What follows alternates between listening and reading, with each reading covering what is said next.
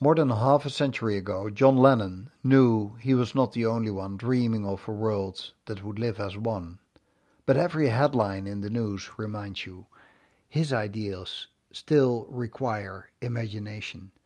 Putin's indiscriminate targeting of civilians created hell on earth, and one that is still burning when you're listening to this podcast in the days to come, I hope.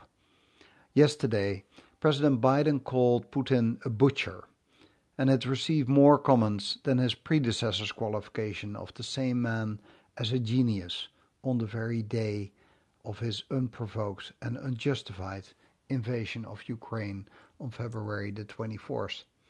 Biden didn't call the Russians butchers. He only called the Russian dictator Putin a butcher. And we should not forget the brave Russians who dare to speak up against the regime and protest in Russian cities. They must be aware of the dire consequences of their bravery and are willing to accept those. I wonder, would you have joined them?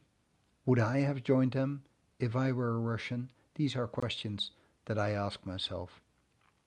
Music can be a powerful tool to unite people, and John Lennon's Imagine or Sting's 1985 ballad Russians may have changed the worldview of millions. And I remember how songs influenced my thinking when I was growing up, and I wonder if a man like Putin ever paid attention to the line in the song Russians of Sting singing, "There's no such thing as a winnable war, and it's a lie we don't believe anymore." But Russians love their children too, which is an excellent reminder to differentiate between Putin and Russia and Russians. President Biden spoke about the first and not the latter. Anyone who loves children does not order or allow an airstrike of a theater filled with refugees, well marked with warnings in giant letters saying children. I wonder if Lennon and Sting are still played in Russia these days, and if there's nothing to kill or die for.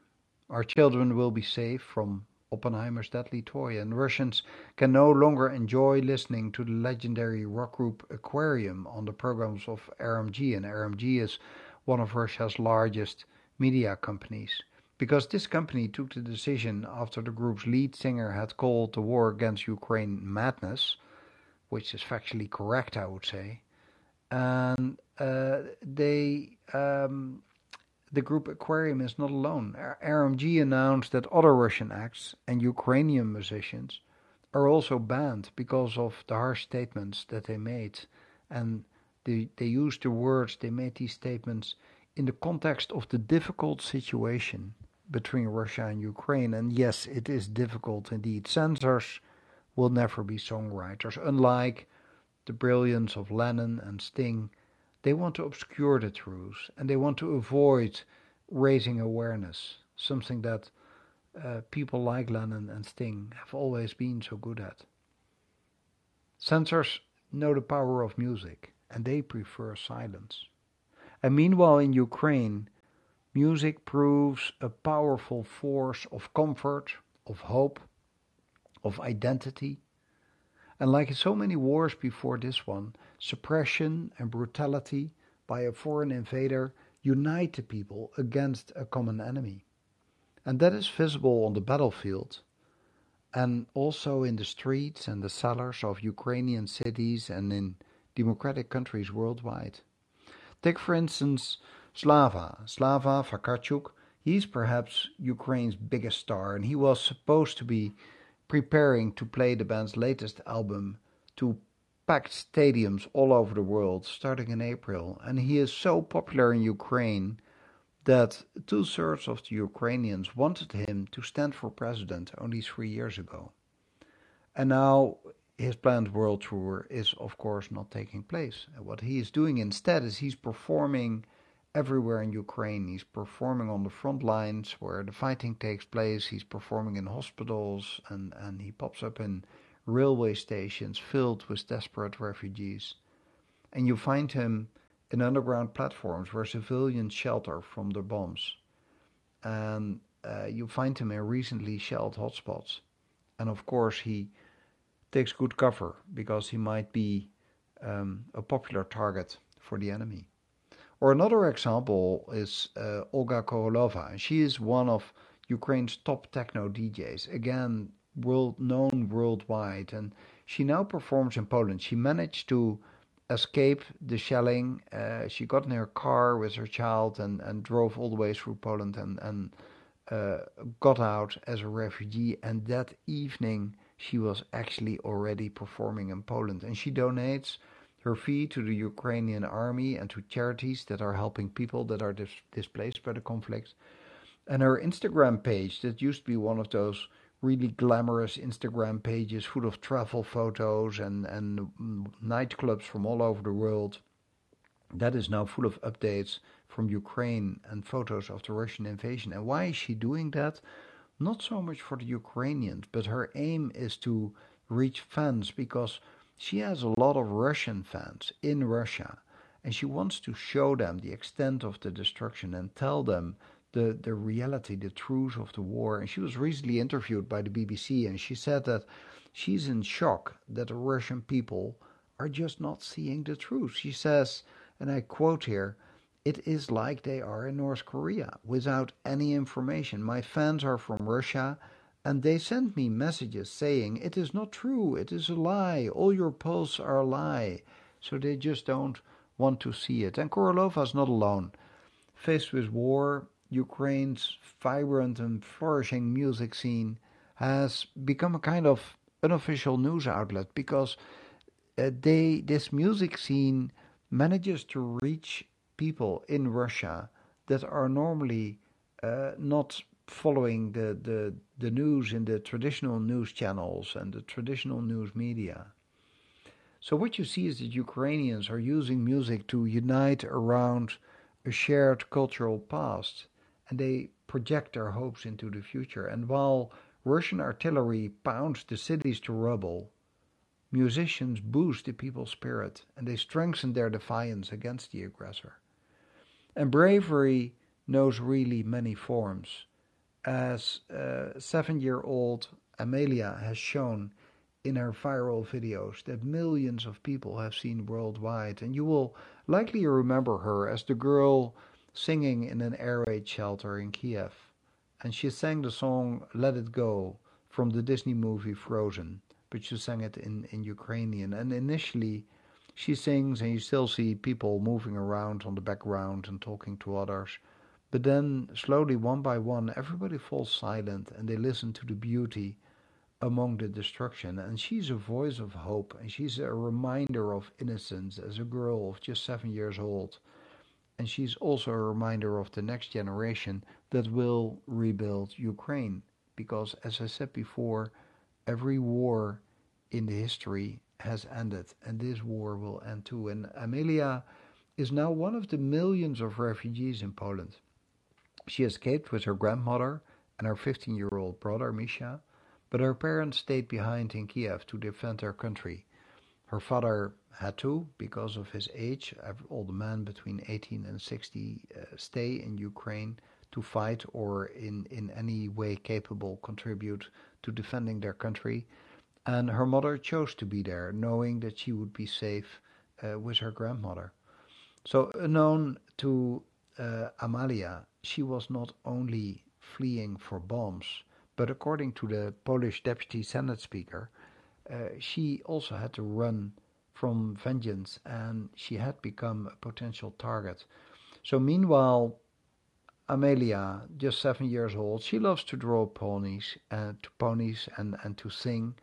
And the world witnessed this when she took the stage in a vast stadium in Poland to sing the Ukraine national anthem.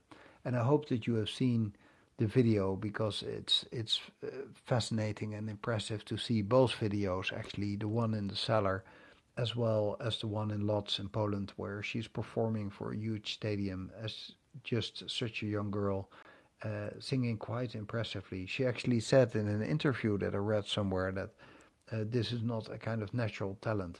She has singing lessons. And the drawing of the ponies is something that she learned from her father, who seems to be good at that. So, meanwhile, you see that the Ukrainian anthem is still sung now in the bunkers, in the cellars under the apartment where people are hiding. And you can also see that in a video which was filmed in the metro of Kharkiv, where a lot of young people are taking refuge. And actually, a famous Ukrainian poet is there leading the singing of the group. And the world gets to know the Ukrainian anthem. And you will still know it long after the war has ended. And to be honest, I wouldn't have recognized it just a month ago, but by now I've heard it so often, and it's such a strong melody that just stays with you, and it will forever, for me at least, forever be uh, not only a memory of Ukraine, but especially of these dark days for Ukraine. There's, for instance, this beautiful video going around in social media as well of these soldiers in a barrack, and just one guy, he gets his violin, and just when he starts playing the first tones, you see all these soldiers uh, getting up, standing up for the anthem and listening, and it's beautiful. And again, that is the power of music, and I think that the Ukrainians are effectively making use of music as another piece of their armament in the resistance against the brutal Russian invasion that they are fighting now. Um, Another example of this powerful protest against this senseless destruction of people's homes and lives is this woman that plays the piano for the very last time before leaving Kiev. And perhaps you've seen that one, because that's another one that is going viral on the media. You see that her apartment is completely destroyed and blown to pieces. There's no windows anymore. Everything's completely dirt, etc. And then she takes the cover off the piano. And as a last goodbye, of course she can't take it. So as a last goodbye to the life that she will leave behind, probably like forever, she just takes off the cover, plays beautifully on the piano, and then closes it and leaves. And that is, it's so symbolic for what is going on at this moment in Ukraine. Um, and there's also the the pictures from Odessa, where the Odessa Opera is moving outside and playing in the open air. It's amazing. It's so beautiful. So the social media is now filled with dozens of examples of Ukrainian musicians giving people hope and strengthening solidarity. And I could go on with many more examples, but let me just mention one or two more. There's this amazing guy whom I never had heard of before, but his name is Alex Pian, who was in Lviv, where the air raid alarm was going off, and there's a piano standing outside, and he is playing it, and he's banging the piano faster and faster because of the air raid sirens. He's like in a competition against the air raid sirens, and he is playing this tune of Hans Zimmer, which is called Time. And that one also was you've probably seen it. And then this beautiful moment happens um, on 25th of March. So 1 day and 1 month after the invasion started, and Hans Zimmer was giving a concert in London, and at a certain moment he just walks on stage and he stops the music and he says, "Okay, we're going to take a break because here is somebody playing this very same song, the song Time, but in very different circumstances." And then they show Alex Pian, who is playing the piano outside in Lviv and playing this song, and I think it's a beautiful moment. So this war is not fought with weapons. It's showing the national identity of Ukraine, one that is separate from Russia, is an effective tool in the resistance, because it is effectively undermining exactly what Putin is saying, that this is like one cultural united area, which is some kind of grand old Russian slash Soviet area that they had once under their control, and that is all the same, and that is not true.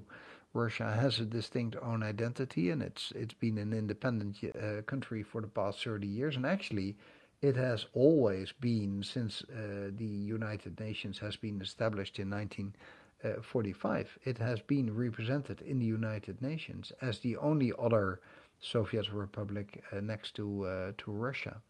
So celebrating the beauty of music while the enemy is destroying the country's cultural and historic buildings just shows the brutality of this war. And combining music with a national identity, like singing the national anthem, is central in the Ukrainian message to each other, but also to Russia and ultimately to the rest of the world. It has reached me as well, and I count myself as one of the rest of the world. So there's, for instance, also Vera Litovchenko, if I pronounce her name right, and that's another brilliant artist that I must admit I didn't know. I hadn't heard of her before, but every night she is playing in the shelter, in the basement of the apartment block in Kharkiv where she's living.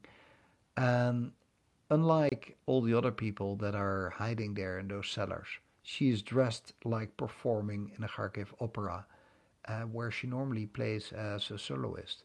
And so she's playing Vivaldi, and then she's playing Ukrainian melodies, and she's doing it every night. And this is now a sensation on social media. And the New York Times wrote about her, I believe just yesterday, a huge article about who she is and what she is doing.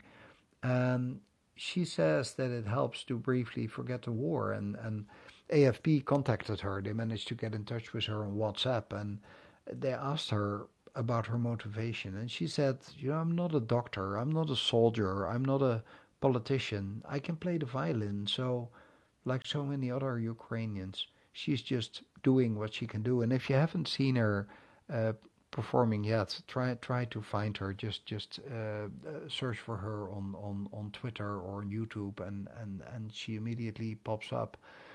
And all these musicians and all Ukrainians, they were just ordinary people who lived their everyday lives until a month ago. And I've been several times in Kiev, and it it is a city just as any other European city, and that makes this war so much closer by. Many people living in cities like Vienna or Berlin went in the weekend to Kiev to dance there and to party there because the most modern and best dancing places were actually out there in Kiev. And so these people could have been you or me. And all these people suddenly find themselves in these extraordinary circumstances. And this realization makes me wonder what I would do. And would I be as brave as they are? And this little girl, Amelia, with whom I started in the beginning, she's one of them. I mean, she's so brave. I mean, singing there for the huge concert hall while you're traumatized by just fleeing from war and being away from your parents. And she was asked after the concert, she had an interview, and she was asked about her parents in Kiev. And she said that she didn't know where they are, and she said they just stayed in Kiev. And she said, I miss them. And then she added, and I thought that was beautiful, she said, but I will see them again, because after all, they are my parents. And I think that is the kind of hope that young people are showing, because somehow they realize that this is a terrible time, but they know that this war will end. And that is, I remember I heard this said for the very first time when I was a young diplomat, and I was just starting my career in the early 1990s. Somebody told me that every war always ends, and I said, well, I can't imagine. This Balkan war is just so complicated, and so many people are fighting to each other, and nobody sees a way out or any realistic solution. This is never gonna end. And how wrong I was. I mean, already 10 years later, I was in holidays on some of those countries that have become independent countries, and I've met many people from all of these countries. I think I've been in practically all of these countries since then, and I've seen what a wonderful, beautiful people they are. And it's not a war is normally not so much between peoples, but it's between politics, and that's especially true in this case. It is not the Russian people making war against Ukrainian people. This is basically a one man's war, which is an extra reason to stop it as soon as possible, as you should do with any war. So those were my thoughts for this evening. For those that follow me more often might recognize the pattern. For those that are new and listening here, during the week I do more interviews or I do podcasts together with other people, like I do with Vanessa Champion on every Monday. There'll be one tomorrow at 11 a.m. Eastern Time, and I do one with Alistair Doyle, the previous environment correspondent from Reuters, every Thursday at 3 o'clock. But in the weekends, I sometimes just put on the microphone and do a talk. As you may have noticed, I announced this only 5 minutes before, and the whole idea to give a talk like this was not much than 5 minutes older than before. But stay tuned, and I might be back on other evenings like this, especially in the weekends, perhaps maybe this week as well, on other issues. Thanks so much for listening. And if you haven't done so yet, please follow me and like the podcast, and also follow the two different shows that I have on air: The Planet, which more for during the week, and the news that I use more in the weekend. Thanks so much, and hope to see and hear you again soon. Have a good night for those in America and also those in Europe. Bye bye.